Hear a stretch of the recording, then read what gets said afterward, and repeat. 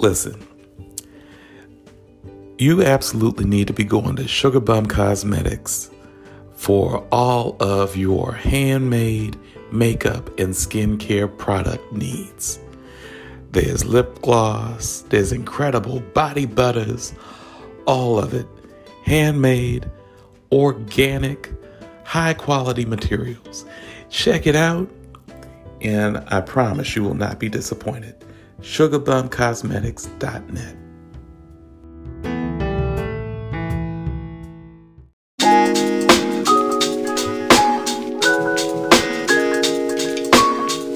Enlighten.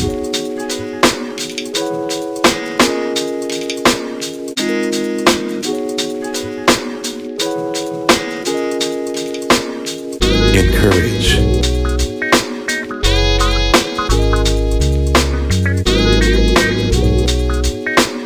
Enlighten. Encourage.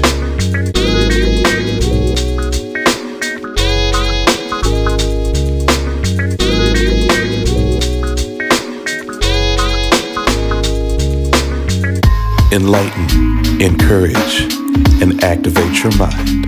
Welcome to Theo Thanks.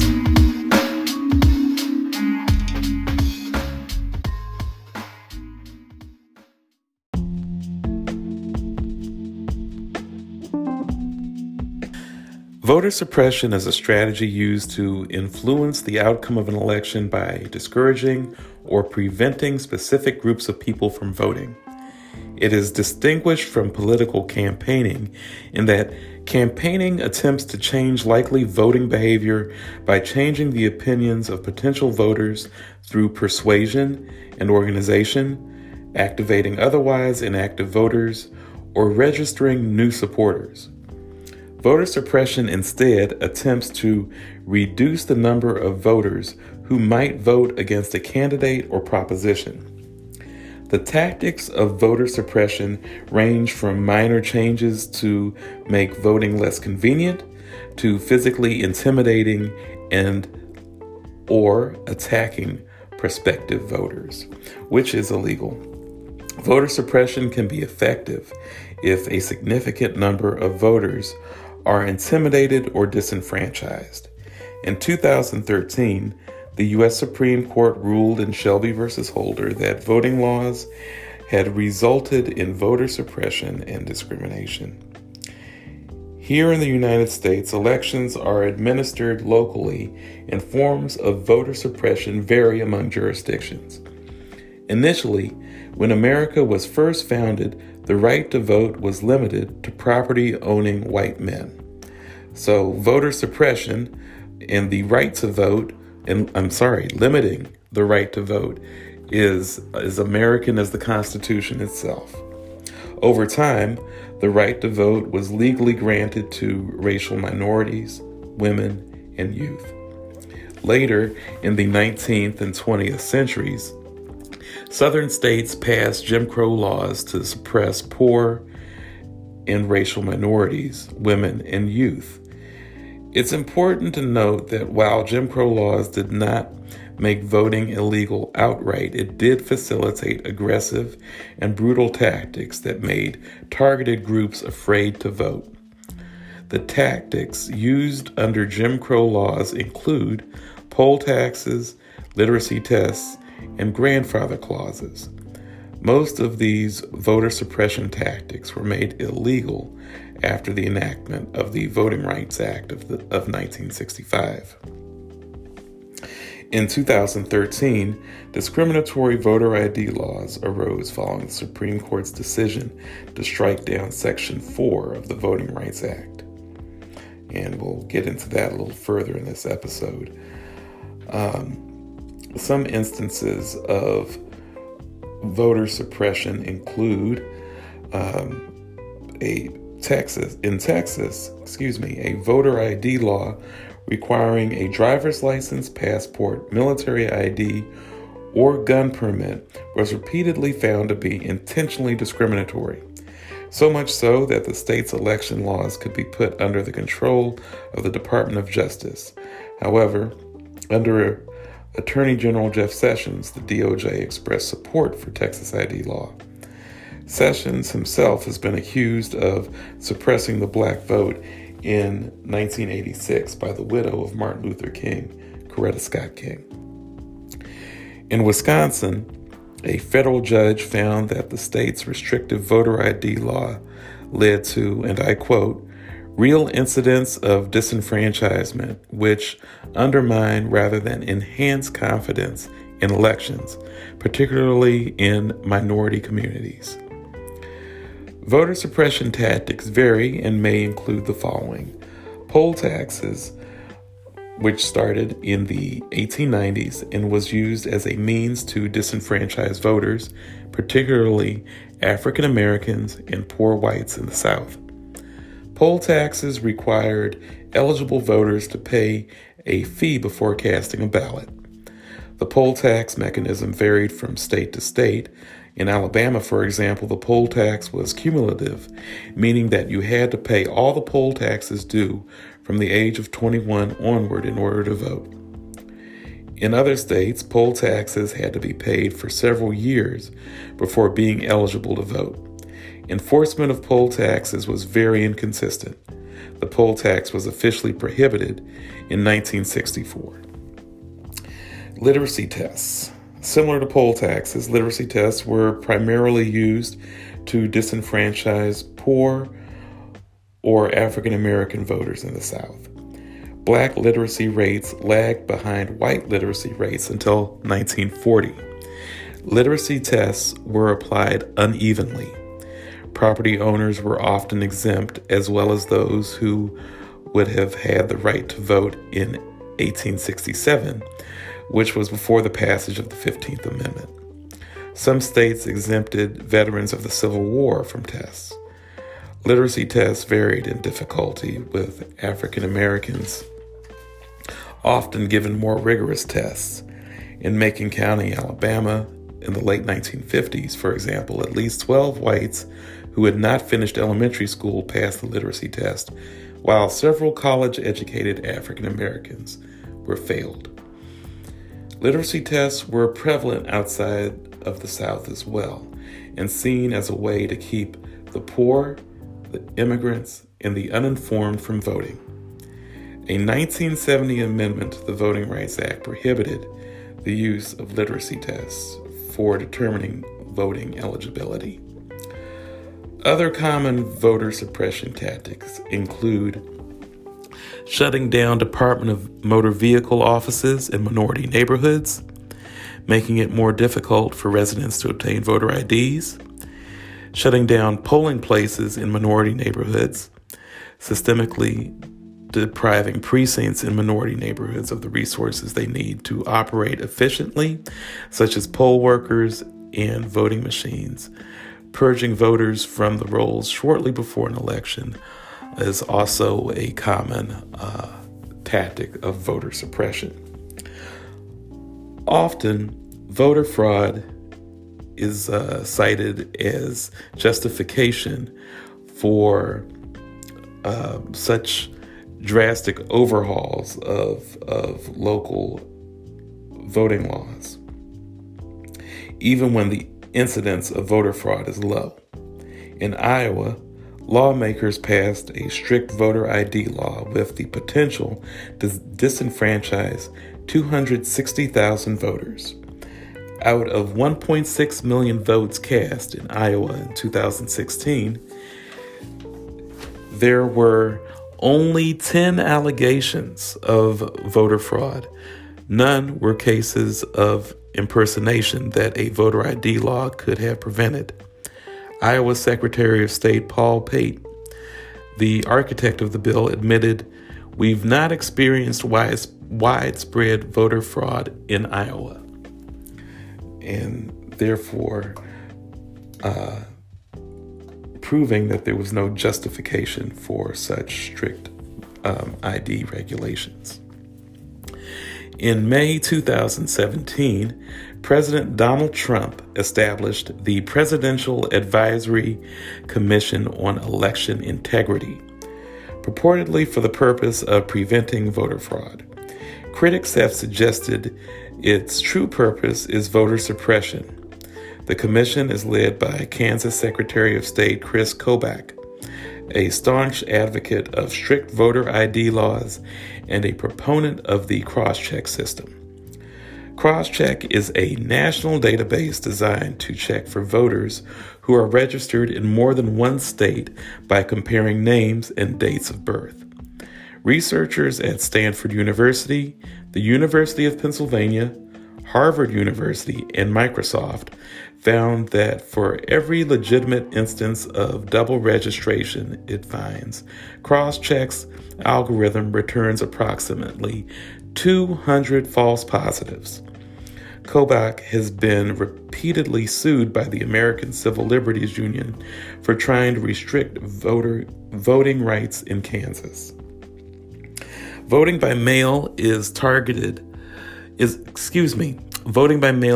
target of those that want to restrict voting access.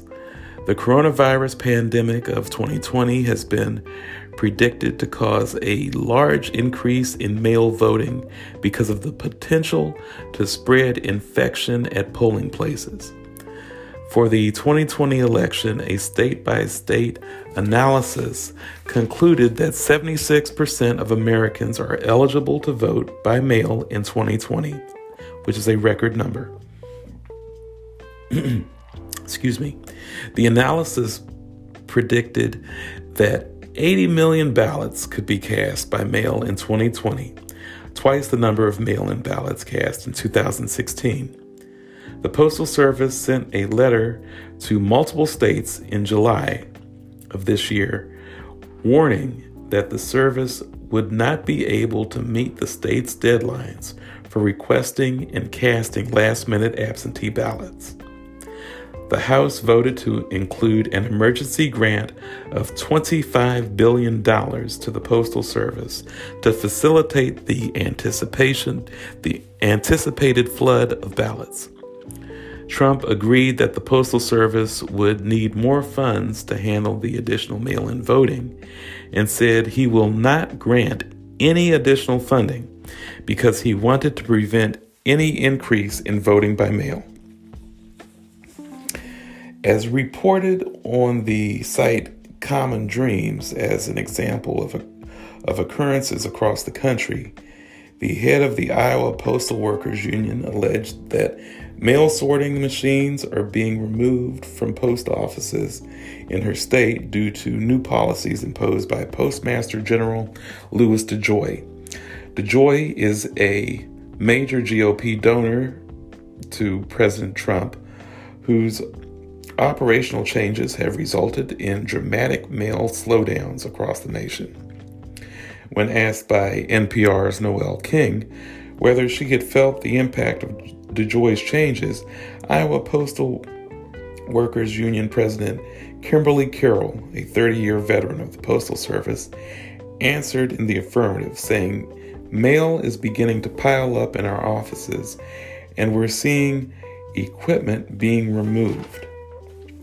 Carroll continued that equipment that we use to process mail for delivery, including sorting machines, is being removed from Postal Service facilities in Iowa as DeJoy rushes ahead with policies that are sabotaging the Postal Service's day-to-day operations less than 90 days before an election that could hinge on mail-in ballots. Early in this episode, I mentioned the case of Shelby County versus Holder, which was a landmark decision by the U.S. Supreme Court regarding the constitutionality of Section 4 and 5 of the 1965 Voting Rights Act. Section 5 requires state and local government obtain pre-clearance from the federal government before making changes to their voting laws. Section 4 explains the coverage formula that determines which jurisdictions are subjected to pre-clearance based on their history of discriminatory voting practices. On June 2013, the court ruled by a 5-4 vote that Section 4 is unconstitutional because the coverage formula is based on data that is over 40 years old, making it no longer responsive to current needs and therefore imposing a burden on the constitutional principles of federalism and equal sovereignty of the states. The court did not strike down, however, Section 5, even though without Section 4, Section 5 is ineffective until Congress can come up with a new formula and update Section 4 of the Voting Rights Act. As a result of the ruling, it's easier for state officials to make it harder for Black and other racial ethnic minority voters to vote. According to research published by the American Journal of Political Science in 2017, preclearance led to greater minority representation in Congress and increases in minority turnout at the polls. 5 years after the ruling, nearly 1,000 polling places have been closed in the United States, with many of the closed polling places in predominantly African American counties. Research done by the Pew Trust shows that the changing of voter locations and reduction in voting locations can reduce voter turnout. There were also cuts to early voting, purges of voter rolls, and imposition of strict voter ID laws. Research published by Sage Journals in June of this year, 2020, found that jurisdictions which had previously been covered by preclearance significantly increased the rate of voter registration purges after the Shelby ruling. Virtually all restrictions on voting after the ruling was done by Republicans. So, make no mistake about it, our democracy, our rights are absolutely under attack by internal threats. And I want to be very clear. As angry as many people are and fearful as many people are of their Second Amendment rights being taken away, of someone knocking on their door to come and take their guns, there are people in our government, elected officials, who are actively and in fact working diligently to try and diminish your right to vote, and who are trying to keep you from voting. Do you know why they're doing that? Because the right to vote, your right to vote, is very powerful. It is your opportunity to have a direct impact on your local government and on the national leadership. Your right to vote impacts school leadership, your local laws, policies. It is the absolute most essential part of democracy, of our democracy. And if your right to vote, if you going to the polls and casting your vote wasn't so important, there wouldn't be a systemic and concerted effort to try to prevent you from doing so. So don't feed into the lie. Get to the polls. Get to the polls. And me personally, I don't trust the mail system right now. I really don't.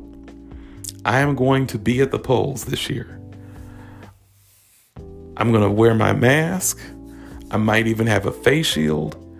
I'm going to have hand sanitizer on hand. gloves, and I am going to go and cast my vote, because this very well may be the most important election of my lifetime. And I know that that's being said a lot these days, to the point where it's almost cliche. And if you feel that way, then I encourage you to treat every election as if it is the most important election of your lifetime, because it very well may be.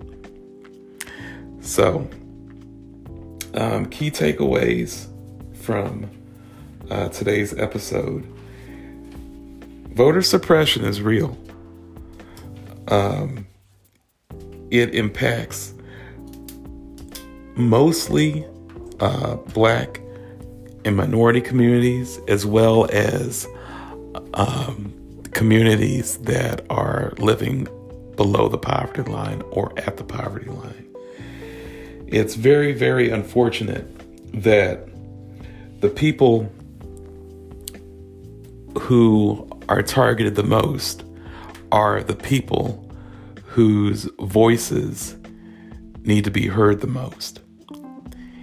And it's very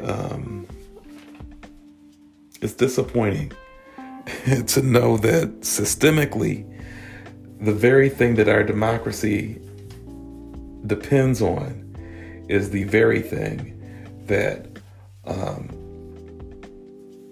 that Republicans actively work to undermine. And I try not to focus too much on any particular political party on this podcast, but there's receipts on this one, and Republicans are very expert at suppressing the vote. So I appreciate you for listening, and please stay informed and take care of yourself, good buddy, so that you can take care of someone else.